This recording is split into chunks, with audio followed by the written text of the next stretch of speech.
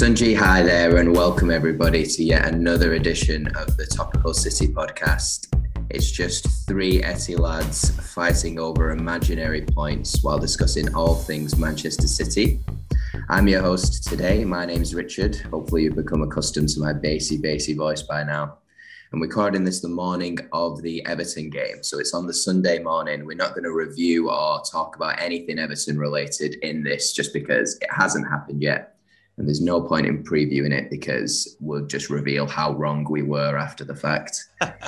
So let's get right in. I've got with me today the usual Etty lads. First up, it's the guy who lost out on his Aguero bet. It's James. How are you, James, mate? It's tough today, mate. I'm going to the match and just been thinking about Aguero ever since I woke up at like 6:30. It's going to be an emotional day, I think. Are you thinking about him in terms of, obviously, it's his last Premier League game, potentially even his last game for Manchester City, or the fact that he cost you points and caused you to drop down the Etty lads table? I knew what I was getting into with that, didn't I? And I think, listen, I got up this morning and thought I owe him some of my time just to watch back through compilations. I watched the last 10 minutes of 93-20. I've watched a couple of interviews with him, and fucking hell, like, he can take all my points off me. Like, he's done enough, hasn't he? Do you know what I mean? I'm a wreck this morning. No, I know exactly what you mean, mate. We will be doing at some point Sergio Aguero specific podcast, but I just feel like right now, one, I don't think we've really got the time, but two, I think that he may still have some part to play in the Champions League final. It could be, couldn't be, but we'll get onto that a little bit later in the pod. I am, of course, also joined today by Cameron. How are you, Cam? Don't want to talk about it. It's a beautiful Sunday morning. We're going to watch Manchester City play later today, but we're all just really upset because it's Sergio Aguero's final game for the club. I think it's not quite hit me as hard just yet because, like you say, there is the Champions League final, and I am sure he's going to score in it. But it isn't great. I wonder if the TV coverage is going to show the speech, or if they're just going to cut it off. If he does a speech, that is at the stadium. It's going to be a difficult one, isn't it? Because he won't say much, will he? I am so happy with my time.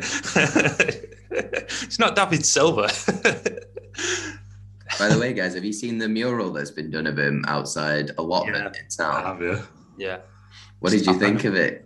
I love it. I seen the picture of him where he looks like he's his own penis. It's pretty funny.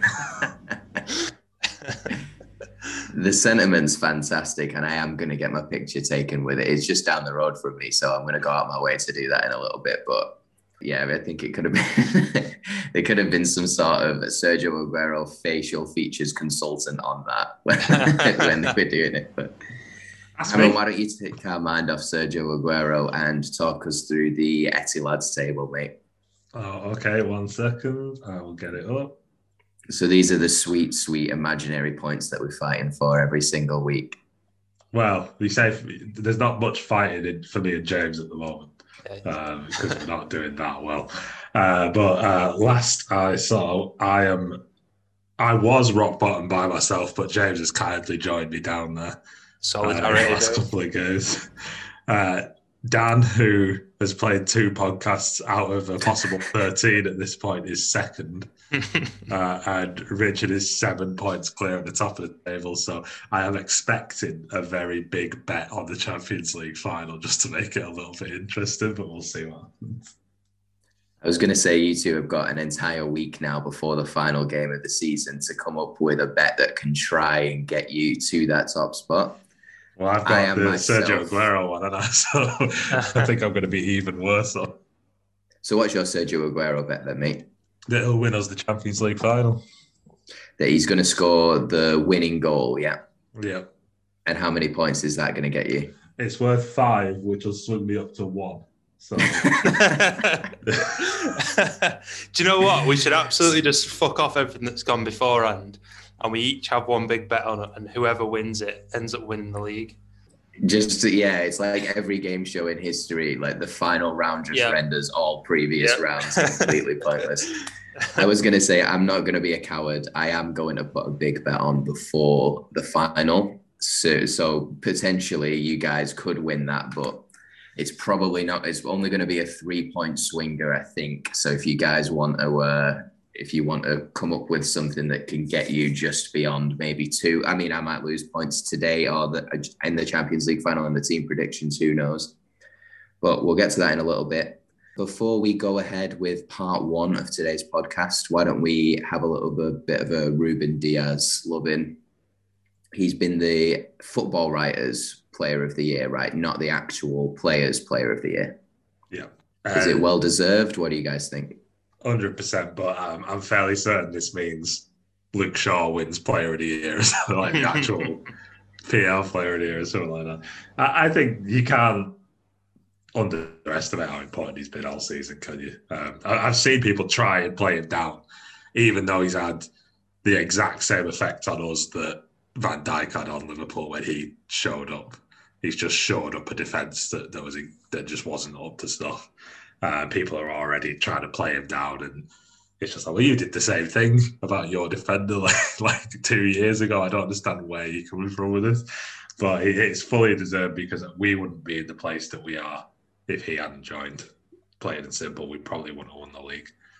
So yeah, it's perfectly deserved. I completely agree. I'm actually just halfway through an interview at the minute with watching an interview that Rio Ferdinand did with Guardiola and then Diaz, and he'd previously interviewed Stones as well, and something that Stones and Guardiola both say is how Diaz makes the players around him better, and he's not just thinking about himself or his defence, he's thinking about the defensive midfielders or the whole team.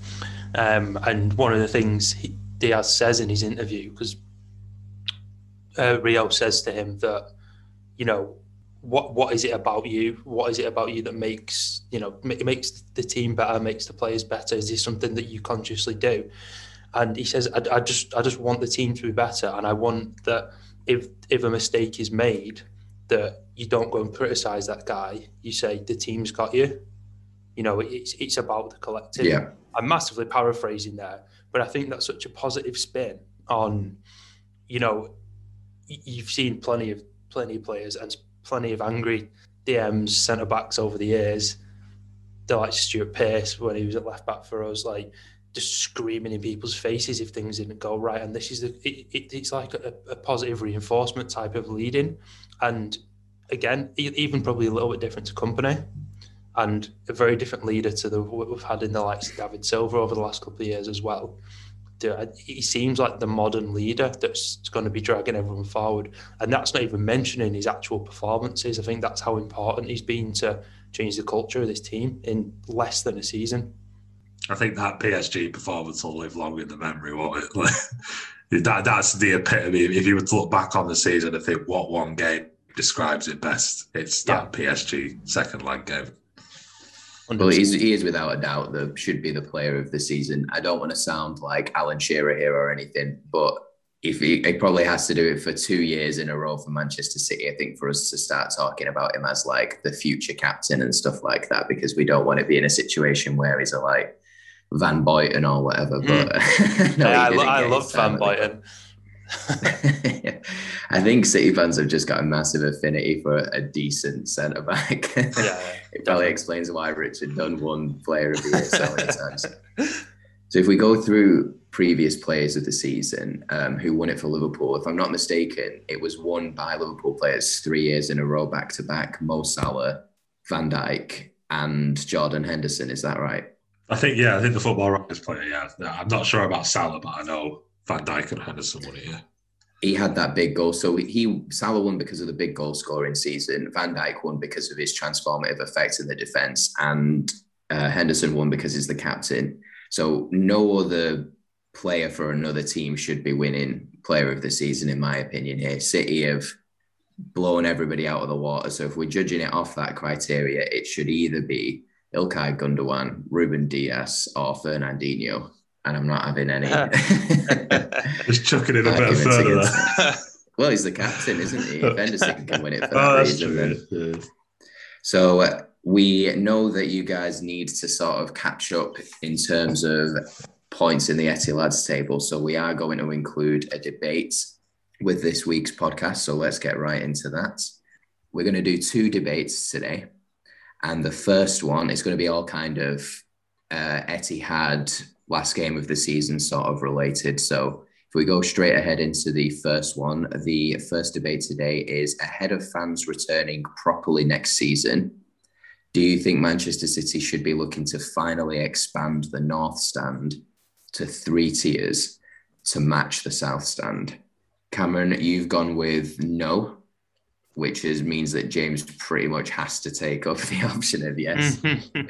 So Cameron, since you went first with choosing the options there, why don't you go first to make your argument for the debate?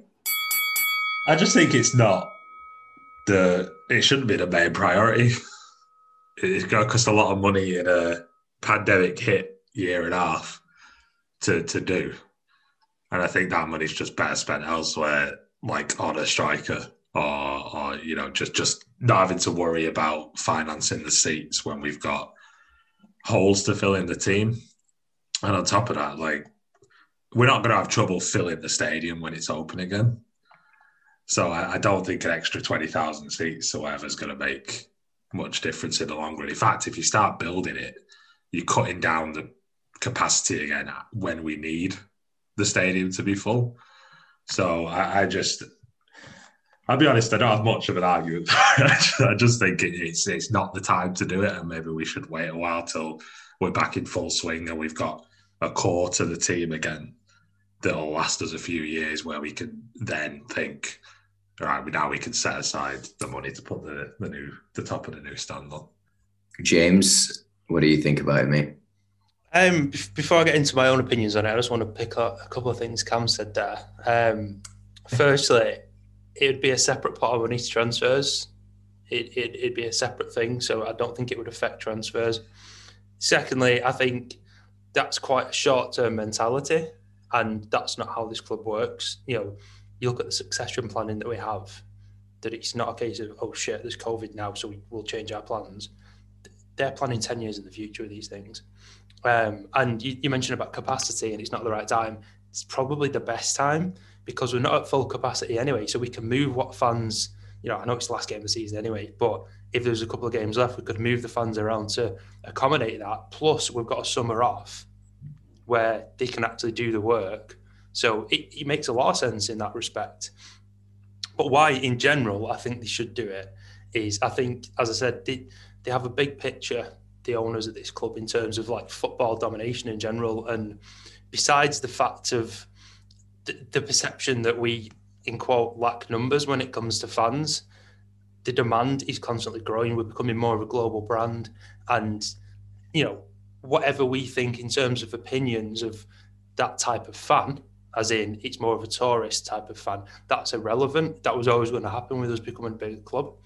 And I think we've shown as a club that we don't rest on our laurels, and we're always on the front foot making these decisions.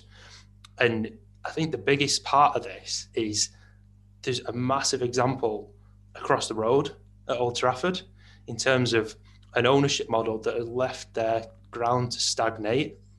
And I've not been, because I do not want to set foot in the place, but by all accounts, Old Trafford is falling apart.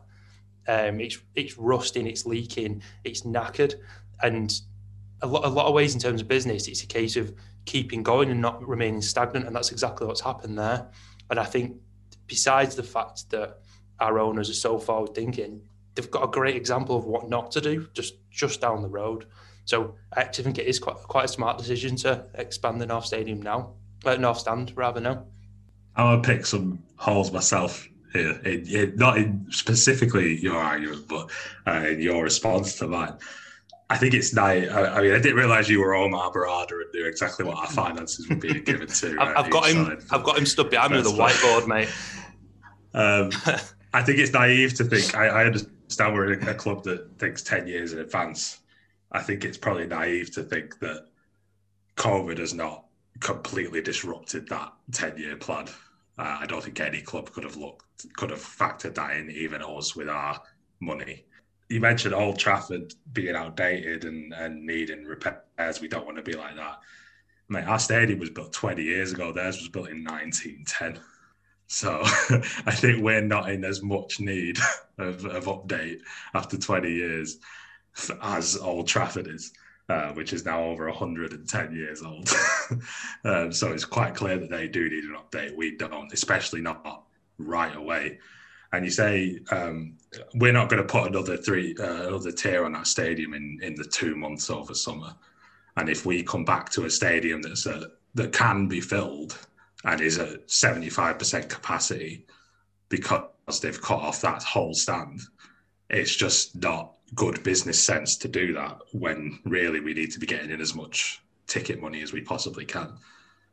So I think we should do it, but yeah, you're right, we should do it. We should become that club with 75,000 seats or whatever. I'm not even sure it would have that many seats to it. Because the last time I thought they'd had another 15,000 seats, it only turned out to be 7 or 8. But we should do it. It's just not now. In a few years, once everything's back to normal, and we've got that core of the team where we don't need to be spending a lot of money on a player, then we could put money into fixing the stadium. It's just not needed right now. Just on that last bit about it's not the right time. I agree that COVID's had an impact, and my bigger point was it won't have changed the plans completely. It might have knocked them down the road a tiny bit. But the money will be there because of how we are run and who our owners are. There isn't ever a good time to expand the stadium. If you can't do it across the summer, then you're always going to disrupt an amount of fans. And really, if you think about it, there'll be a lot of people that are desperate to get back to the ground, but there'll also be a section of people that are a bit reluctant. There also might be government regulations in place that we can't have full stadiums. And as we go back, we don't know how COVID's going to affect the next few months. So in a way, it's probably a safer bet, and they've got a bit of an excuse to reduce the capacity just for the short term, going into the autumn and the winter this year. And it can be partly due to COVID, and they can almost say we're expanding so that we can have a greater capacity due to this. There's never going to be a right time. So they've almost got a bit of a get out of jail card, I think, at this moment in time to do it. Correct me if I'm wrong. I think they're allowing full stadiums from 12th of June, right? Yeah, they are. But how many times have we seen? They're going to allow it. Change? Well, we haven't seen them change since they announced them April time. Yeah, but for that. So, but this is going into a summer. Wait until we're going into a winter if COVID's still. That's a whole separate debate. But we've saw how there's no better time, you say, to do it. But I think there's a better time where we've had 1 or 2 full seasons of attendance. Because, like you say, there are people who aren't going to want to go because of COVID. But I don't think it's going to affect them being 50,000 people that want to go, basically. Right, okay, guys, I'm going to ring the bell there. I let that go on a little bit longer than I usually do, just because I know you guys are fighting for the points, and I wanted that to turn into a little bit of a brawl. So I'm happy that I like that one. When I read that question, I was like, I'm not too sure about this question, because I didn't think I could add anything to say on it really, and then I actually thought it turned into quite a good one. Yeah, I really like that debate, and I thought you guys did really, really well. I've not been happy with my performance as a debate judge in previous weeks. Usually what I end up doing is coming up with a judgment in the podcast, and then while I'm listening back to it in editing, I'm like, oh, fuck, actually, that guy made a really good point, and I didn't. Was I not paying full attention? Was I looking at like a squirrel outside the window? Who knows? It's all right, because you always split the points anyway, so it just swap around. Exactly the same. Statistically, I have done that. I don't know if I'm going to do that today, because I've got a new sort of criteria for judging this as we go throughout. So I'm just going to come out and say who's won there straight away. And the debate this week went to James. Wow.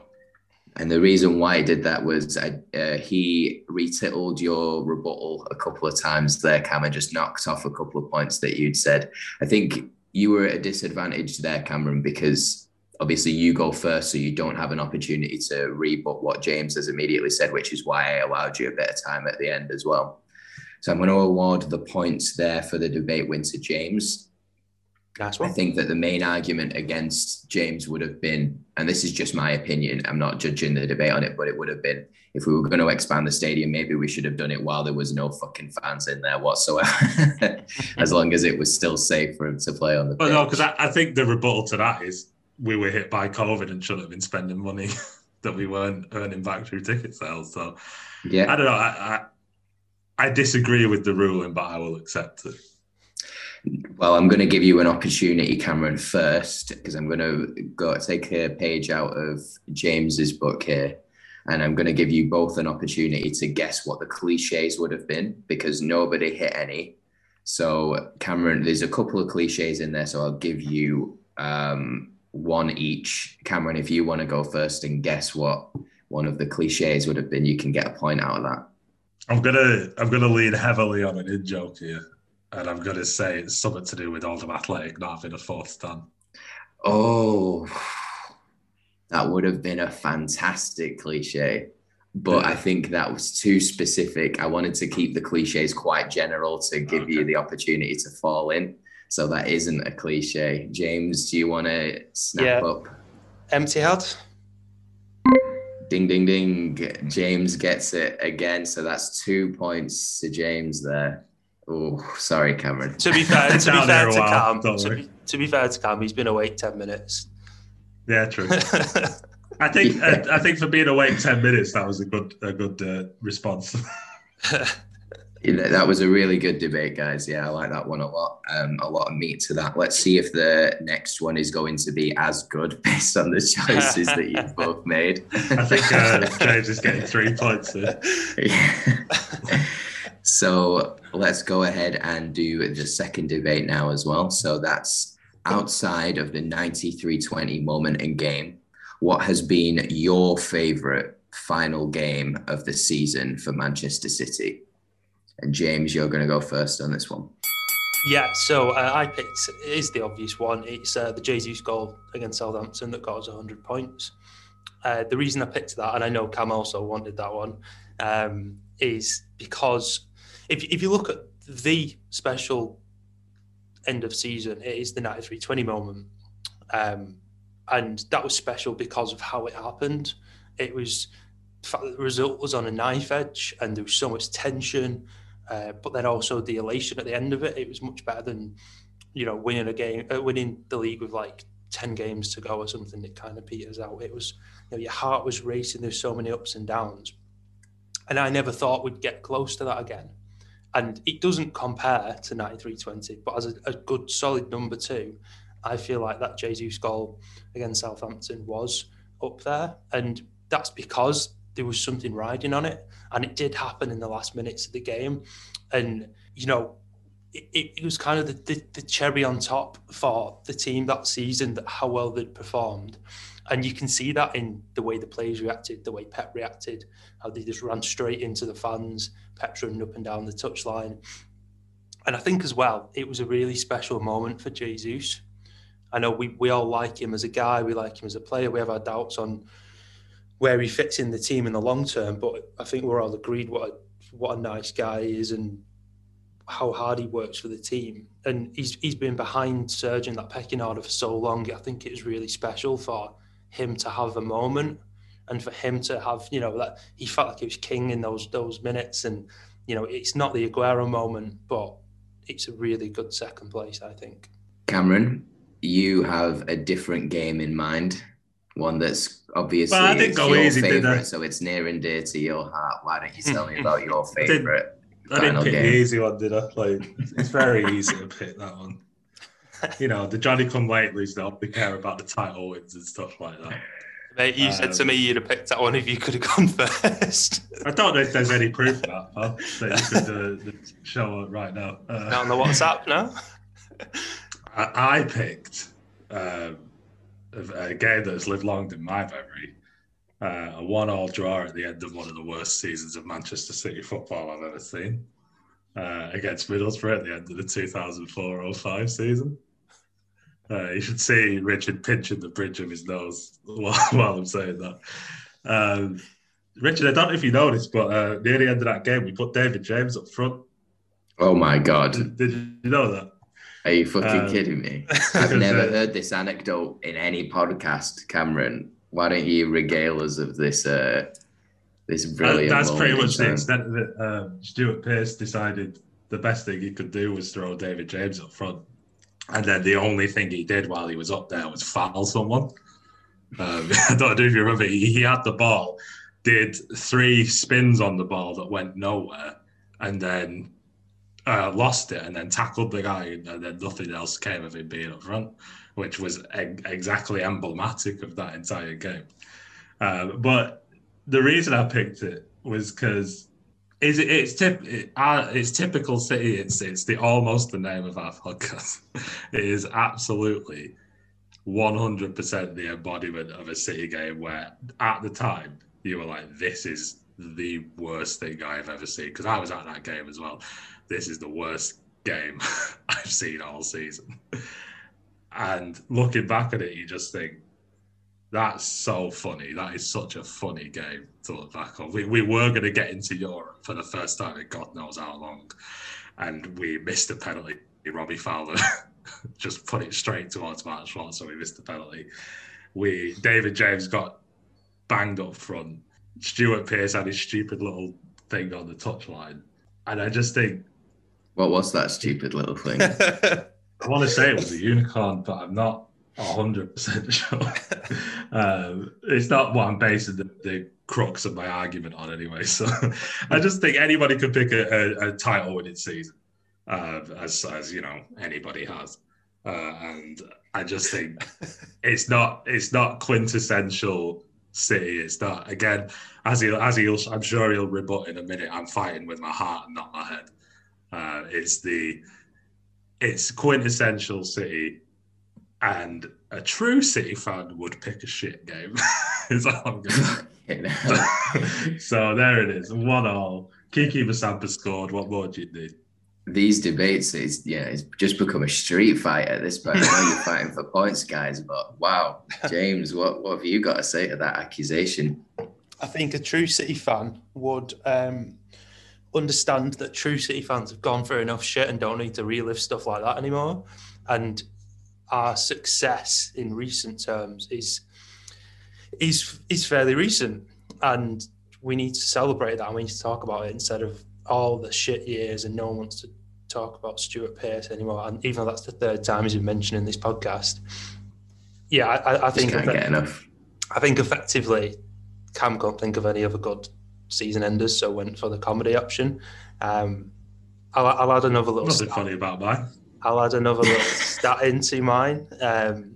In that goal that Jesus scored, was assisted by Kev, and actually that got him the top assists that season as well. So that was a nice little cherry on top of that. And the funny little element to that was he was vying with Sané for it, so they were going to share it up until the last minute of the game, and he nicked it off Sané in the end. So there's layers upon layers upon layers in terms of my argument. Cam was talking about goalkeeper up front. He gets that all the time. And we scored over 100 goals before. It was better in the 108 goals where we in the season where you won the championship. What about this? My game had a final appearance of a City legend in it. Came on with the last 10 minutes. Key Weaver in there while David James went up front. You know, it's got everything. And it's not, Gabriel Jesus doing a chip. Do you know what? I don't even need to rebut it. I think it's the sign of a desperate man. Nice one, guys. I think we're going to ring the bell there. So the way that I've been judging these David debates... James plays Tekken, by the way. The bell's gone. So if that was a cliche, you've steered clear of that. So the way that I've been judging these debates is basically every time that you make a salient point, you get like a 1 in your tally. And then every time somebody comes in and gives enough of a reason to rebut that, it knocks that tally point off. But you both made some good arguments as to why it's your favorite. It doesn't need to be like statistically special or a great moment in Manchester City. It was down to it being your favorite. Like that was italicized in the question. Have you given me a difficulty multiplier? Yes, exactly. So I feel like I haven't probably even explained why the cliches are even important to anybody who's not listened to a podcast before. But we've only got one listener anyway, so who cares? Basically, what I'm going to do here is there was a Gal cliche that was hit, and it was hit by James. Oh, nice. And I'm not sure if it's a fair one or not, because it was really only could have been specific to his choice. But I'd written this down before either of you chose it, and that was comparing the moment to 93-20, because the question was like, outside of 93-20, what's your favorite? Come on. I mean, based off my argument, it's in the question.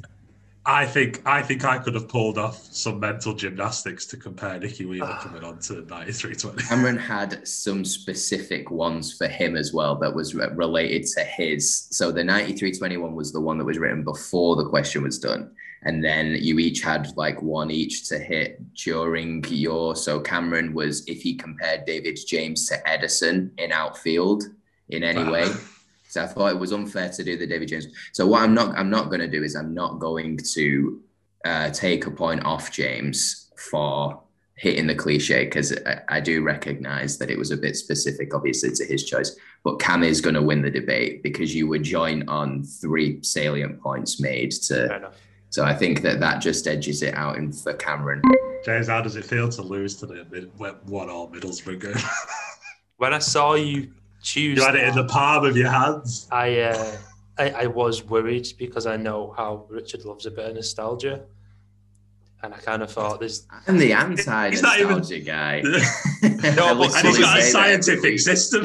No, but you two love that period of time at City, and I think, like you say, it's a bit of 3D chess sometimes, where it's the obvious argument or playing to the judge, which is completely fair.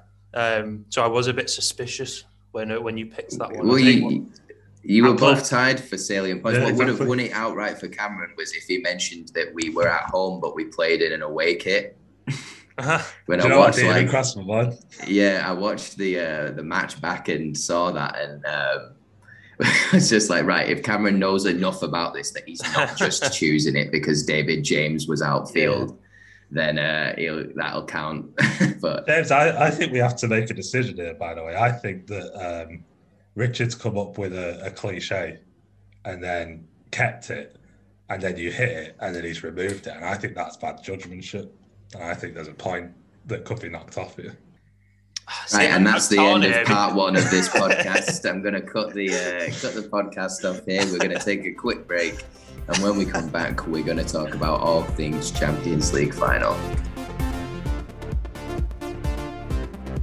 You're listening to the Topical City podcast. Disagree with anything you've heard? Don't forget to let the Etty lads know at Topical City Pod on Twitter.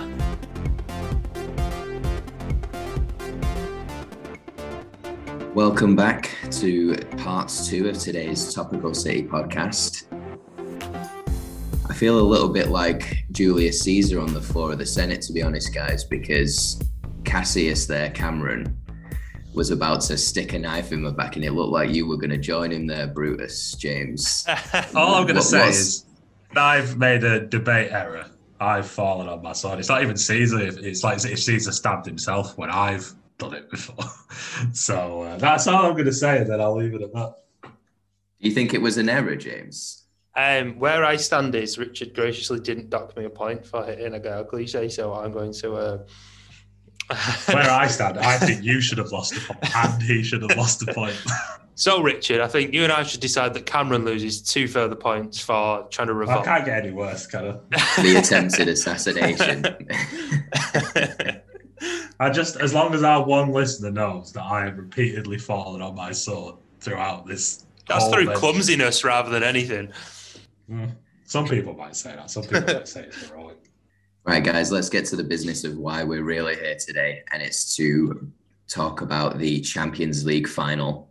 Manchester City finally got there. You know, the furthest that we've got previously was the semi-final. We went out like a damp squib to Real Madrid at the Bernabeu and then suffered humiliating quarterfinal losses after quarterfinal losses for years. And now we're finally in the Champions League final.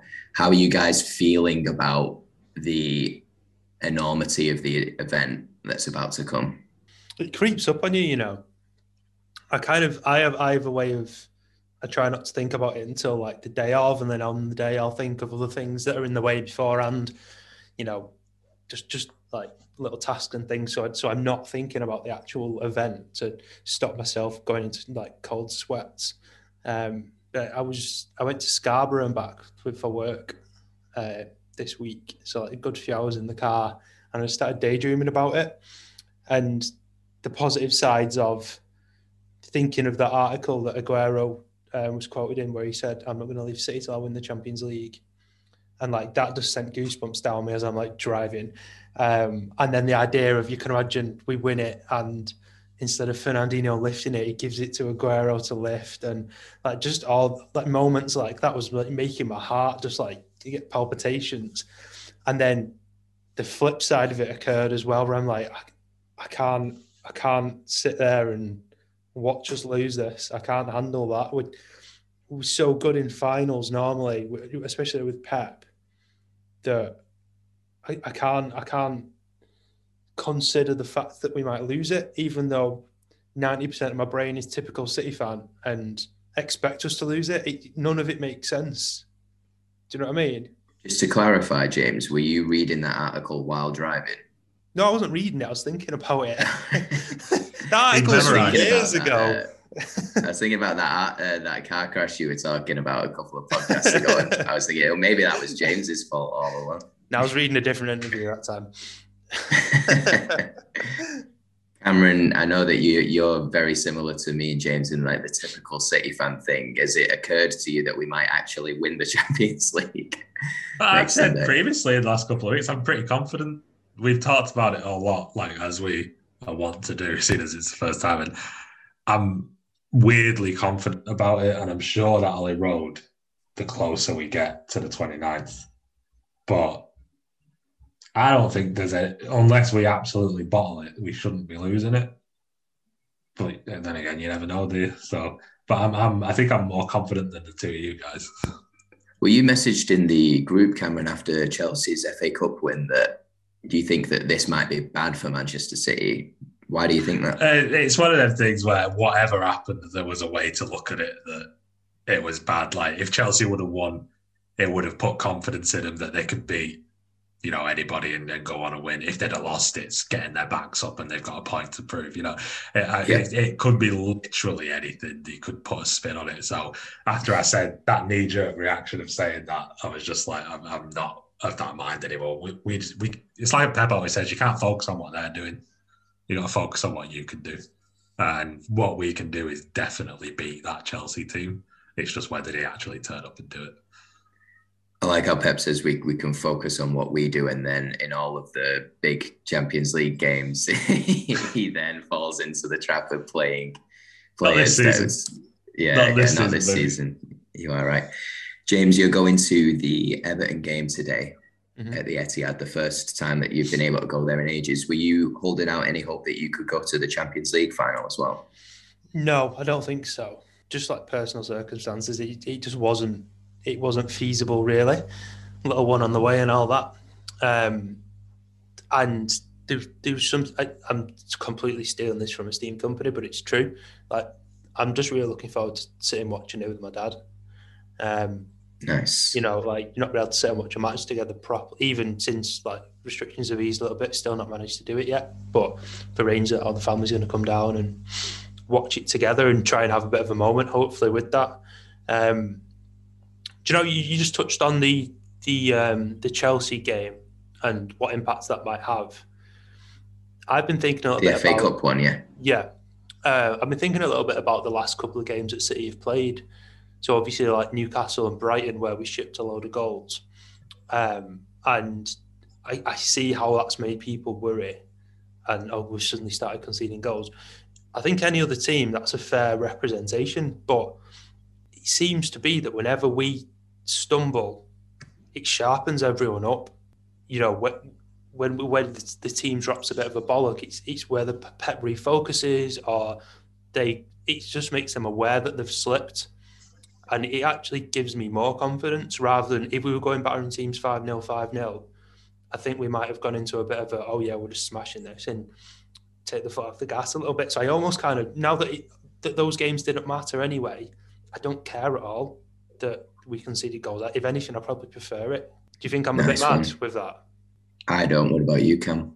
No, like I said, these games have been non-starters, so I don't think they've got literally any bearing on what's going to happen in the final. So there's specific circumstances in each game as well, which hopefully won't be the case against Chelsea, like the sending off for Cancelo and playing with 10 men, the playing Eric Garcia, so practically playing with 10 men against Newcastle. So, it's exceptional circumstances, which hopefully we won't suffer from in the Chelsea game.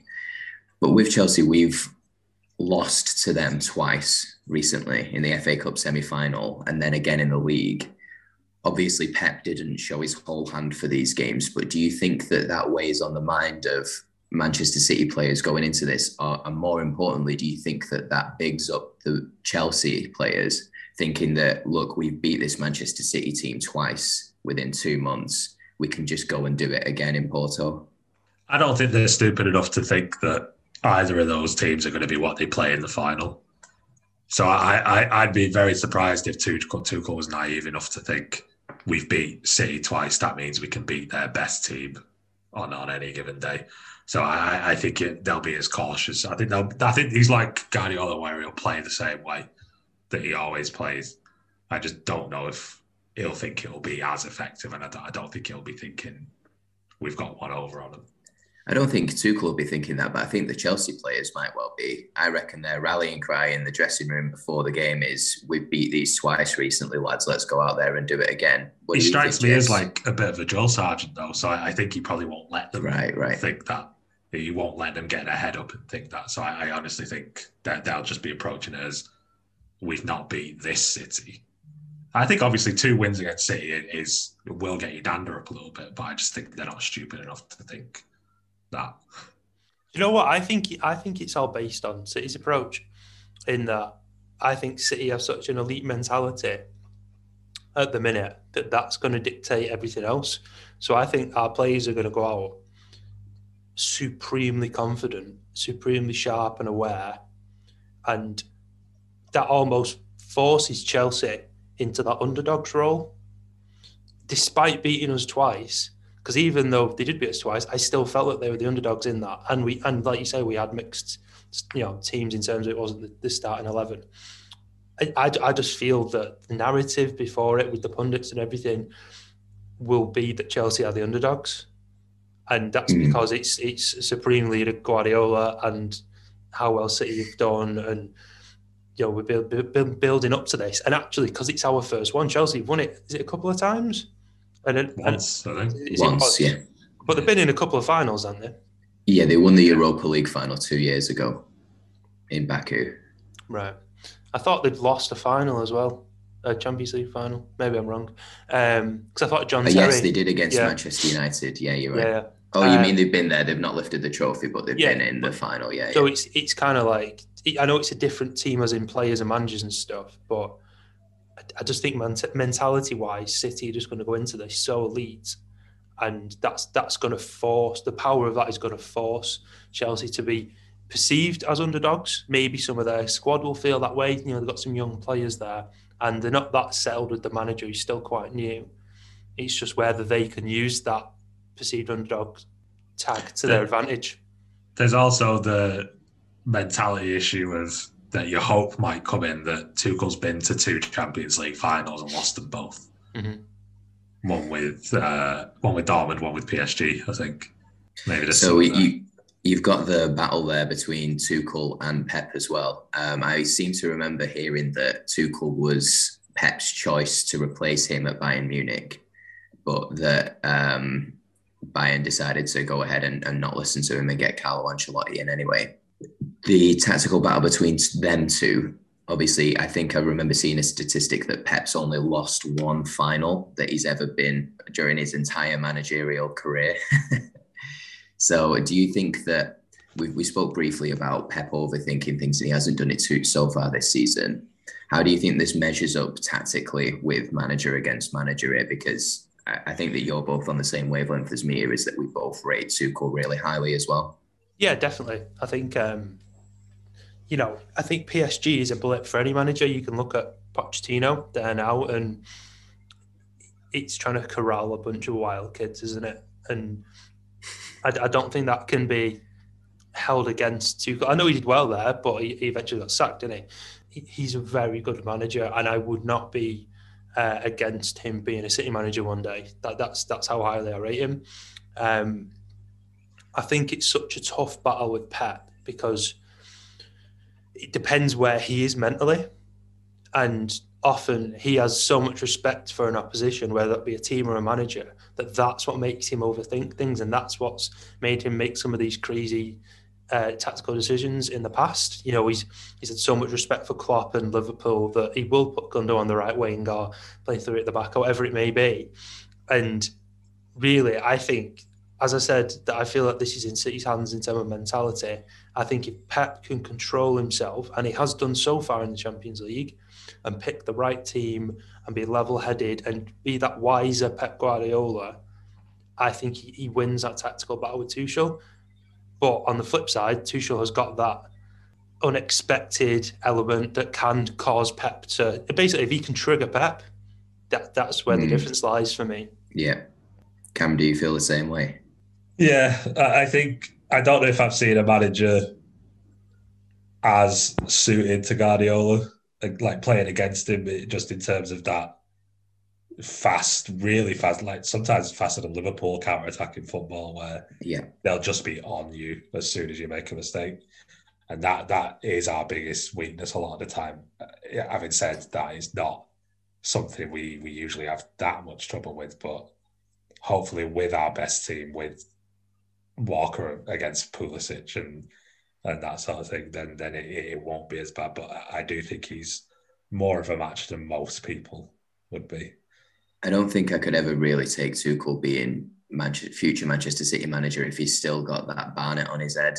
Like, as a guy with a receding hairline, it makes me far too uncomfortable watching him, like, especially when it rains. I mean, fuck me, guy. Just shave it off or do a Conte, please.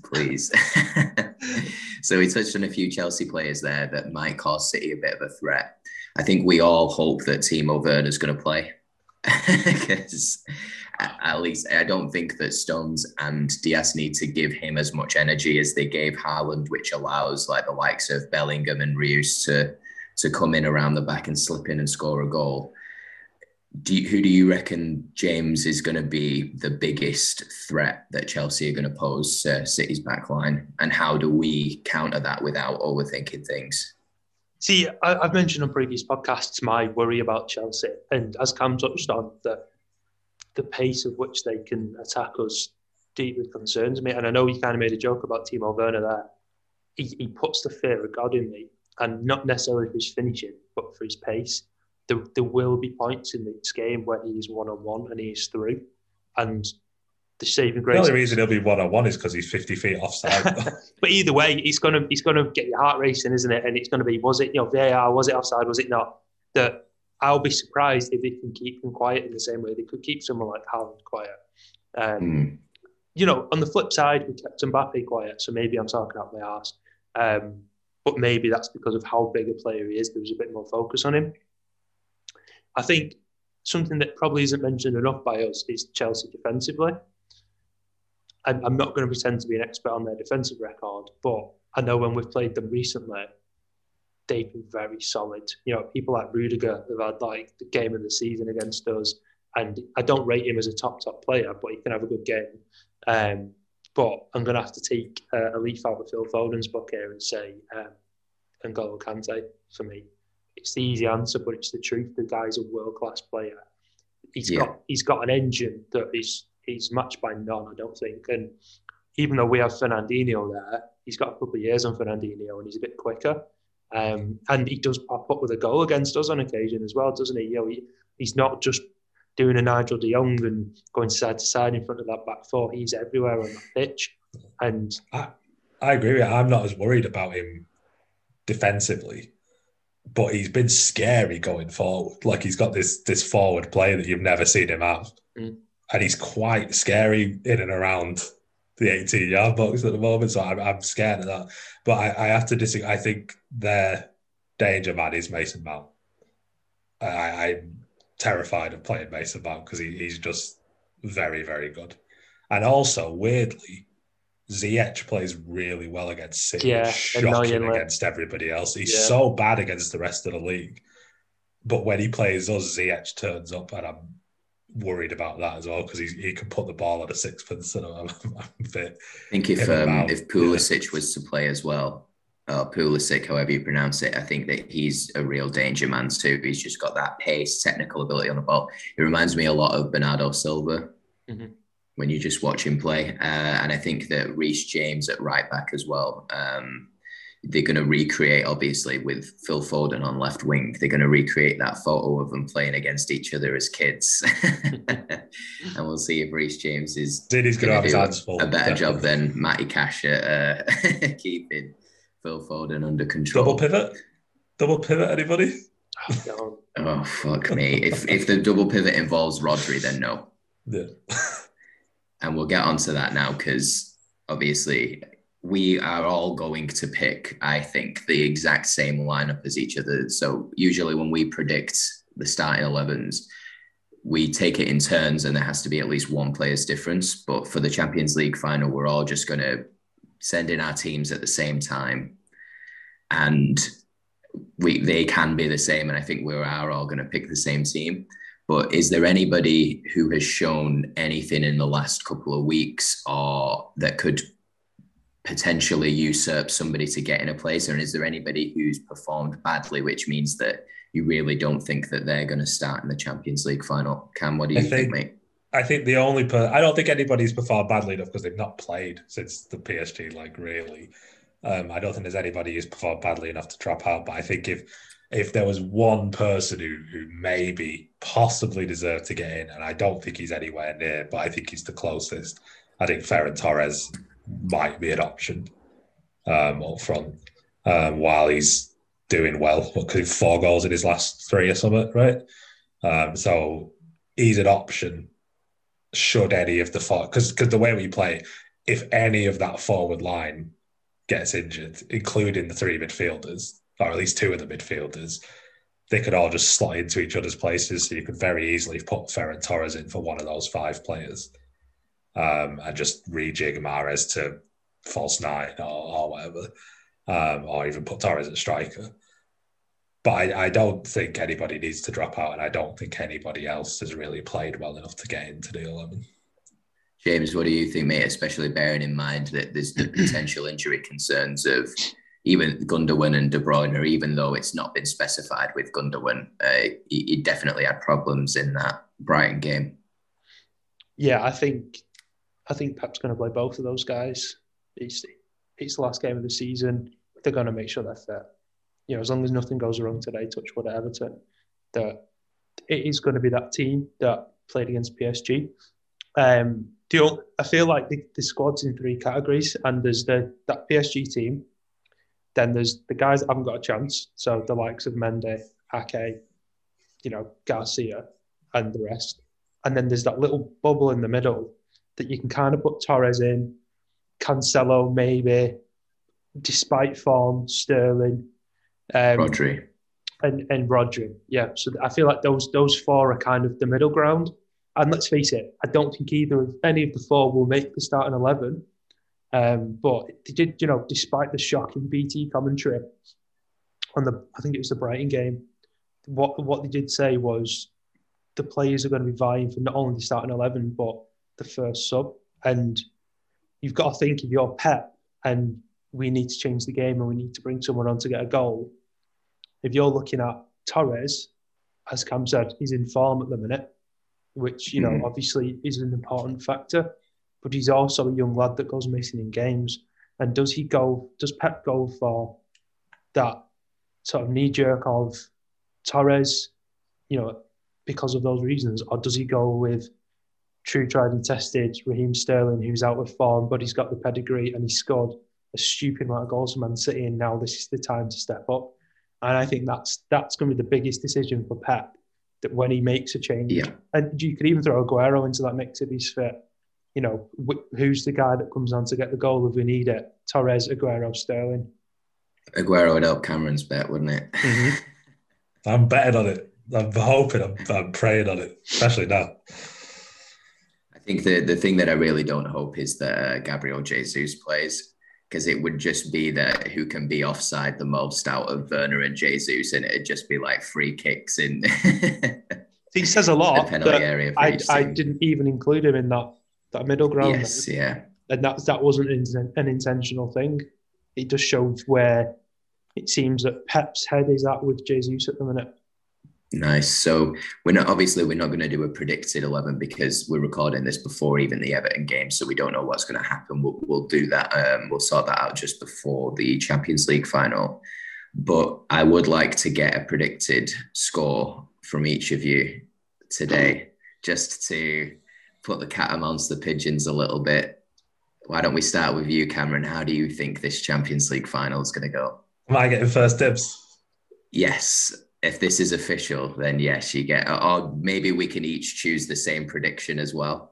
But yeah, I think you get first dibs today. 1-0. Manchester City. Yeah. Well, hopefully, yeah.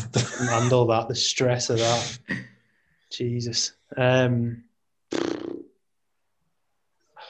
3-1. Wow. Okay. Nice one. I'm the confident one as well. I know, but I'm just doing that for my own mental health. Like I couldn't sit and watch that with 85 minutes gone and it's 1-0 to City. And then Sergio Aguero comes on. Yeah, I just couldn't. I'm just praying for something that I can sit back and enjoy the last 15 minutes of the Champions League final with City winning it. I'm going to go for 2-1. I think that City are controlling the game 1-0 for much of it, but obviously it's squeaky bum time for much of the game. And then we get a goal, the next goal, or Chelsea do. But I think ultimately we still come out winners. But I just can't see a scenario where Chelsea don't score. And I think that's what's worrying me the most about this. So good for you, though, Cameron. Faith in our imperious defence and goalkeeper there. Nice one, mate. I can't see Ruben Dias not putting in that shift again that he put in against PSG.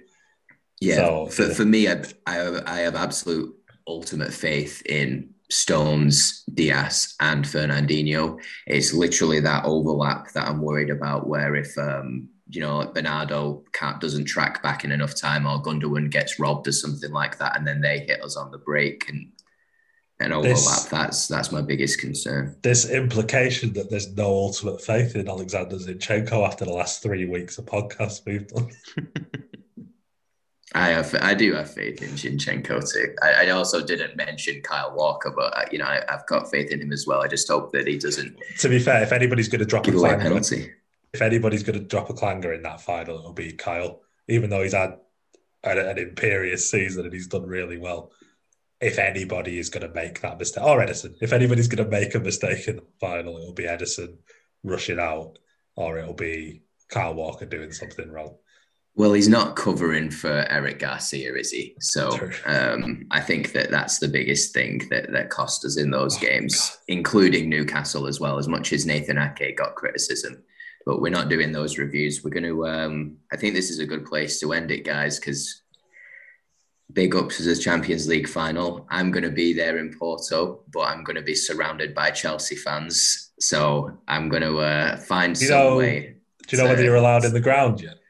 No, I don't know, but the people who are going to Manchester United and doing their fan travel, they've got tickets for that. So fingers crossed, I'll be in there. But I don't know what would be worse, being sat with the fans in the stadium when City score, or I'll judge that on the day. I'm going to check with EE what my mobile plan is for watching BT Sport on 4G abroad. It'll end up being the same price as a Cat 1 ticket, I think. Yeah. Quite possibly, yeah. Right, so that's the end of this podcast, guys. Like, we could be celebrating being Carabao Cup champions again, Premier League champions again, and for the first time in Manchester City's history, the Champions League champions of Europe. The real treble, if you ask me, because everyone knows the Carabao Cup is worth so much more than the fuck all cup. Agreed. Mickey Mouse. Just a few things. Exactly. Just a few things to run through before we finish. And of course, we will be doing more podcasts after the Champions League final for the review, and then going through some more important things that are relevant at the time, Topical City podcasts and everything, including Harry Kane, Sergio Aguero specials, and that kind of thing later on. So keep an eye out for those. I think we might try and finish off the James and Richard combined 11 all in one for those who care about that. Absolutely, yeah. So before we go, actually, we've been talking about the Etty Lads table. Is there any big boy bets that you guys want to make right now on the podcast ahead of the Champions League final?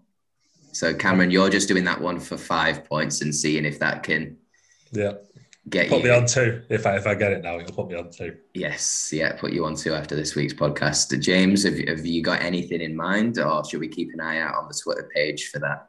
What would you give me for a Ferner red card? Oh, it's very... Is that 3 points, Cameron? What do you reckon? Because I said a red card for anybody, and that got 2 points for the PSG game, so it has to be worth more. The number that immediately jumped in my head was 4 when he said it. I'll take 4 points.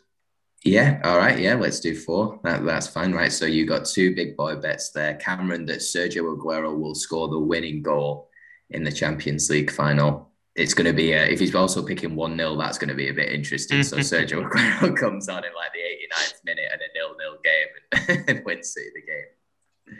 And just James want to put a little is going caveat for to Fernandinho. Okay. But it's going to drop points. No, so like that's point A, and I want point B, that I picture this red card being Timo Werner clear through on goal. We're winning 1-0, 85 minutes gone, and Werner just hacks him the fuck down and takes the red card. If that's your caveat, I'd give you 10 points for that. That's very specific. In fact, I need to clarify something. Is it a straight red or is it any kind of send off? He's sent off. I think that's 3 then. I agree with it. If it was a straight red, it's 4. If it's a straight red, it's 4. But if it's 2... I thought it was a straight red as well, James. But if you are adding the amendment on for Timo Werner, that would be a straight red, wouldn't it? I just meant that's how I pictured it. That's how I could see it. Okay. I could see Werner being sensible enough to make a decision. It's like, I don't care if I get sent off. This is the smart decision here. So judgment time, James. Straight red or double yellow included? So what is it? 4 for a straight red, 3 for a double yellow? I might as well go for a double yellow, aren't I, at that point? All right. We'll do double yellow for 3 points then. And that's the end of that big boy bet. That's nowhere near going to put you ahead of me unless I really fuck up the lineup for the Everton game and the Champions League game and lose some points. So there will be a big boy bet from me as well. Yeah. I never said that was the last. A little bit more interesting, but obviously I'm under no pressure here to do this. I'm top of the table, and it's not my responsibility to make you guys look good. I've also not said that that's my last big boy bet of the final. Interesting. Well, keep an eye out on @TopicalCityPod on Twitter, and we'll have more information of that ahead of the Champions League final. Cheers for this today, guys. You thinking both teams to score 20 plus booking points? 4 corners for each don't do that. Don't. I can't. You can't treat this podcast like your Betfred account. Sponsored by Betfred. It was money. Right, okay, guys. Fred done. Cheers for coming on. Thanks everyone for listening. Up the Blues and Sunji bye. Sunji bye.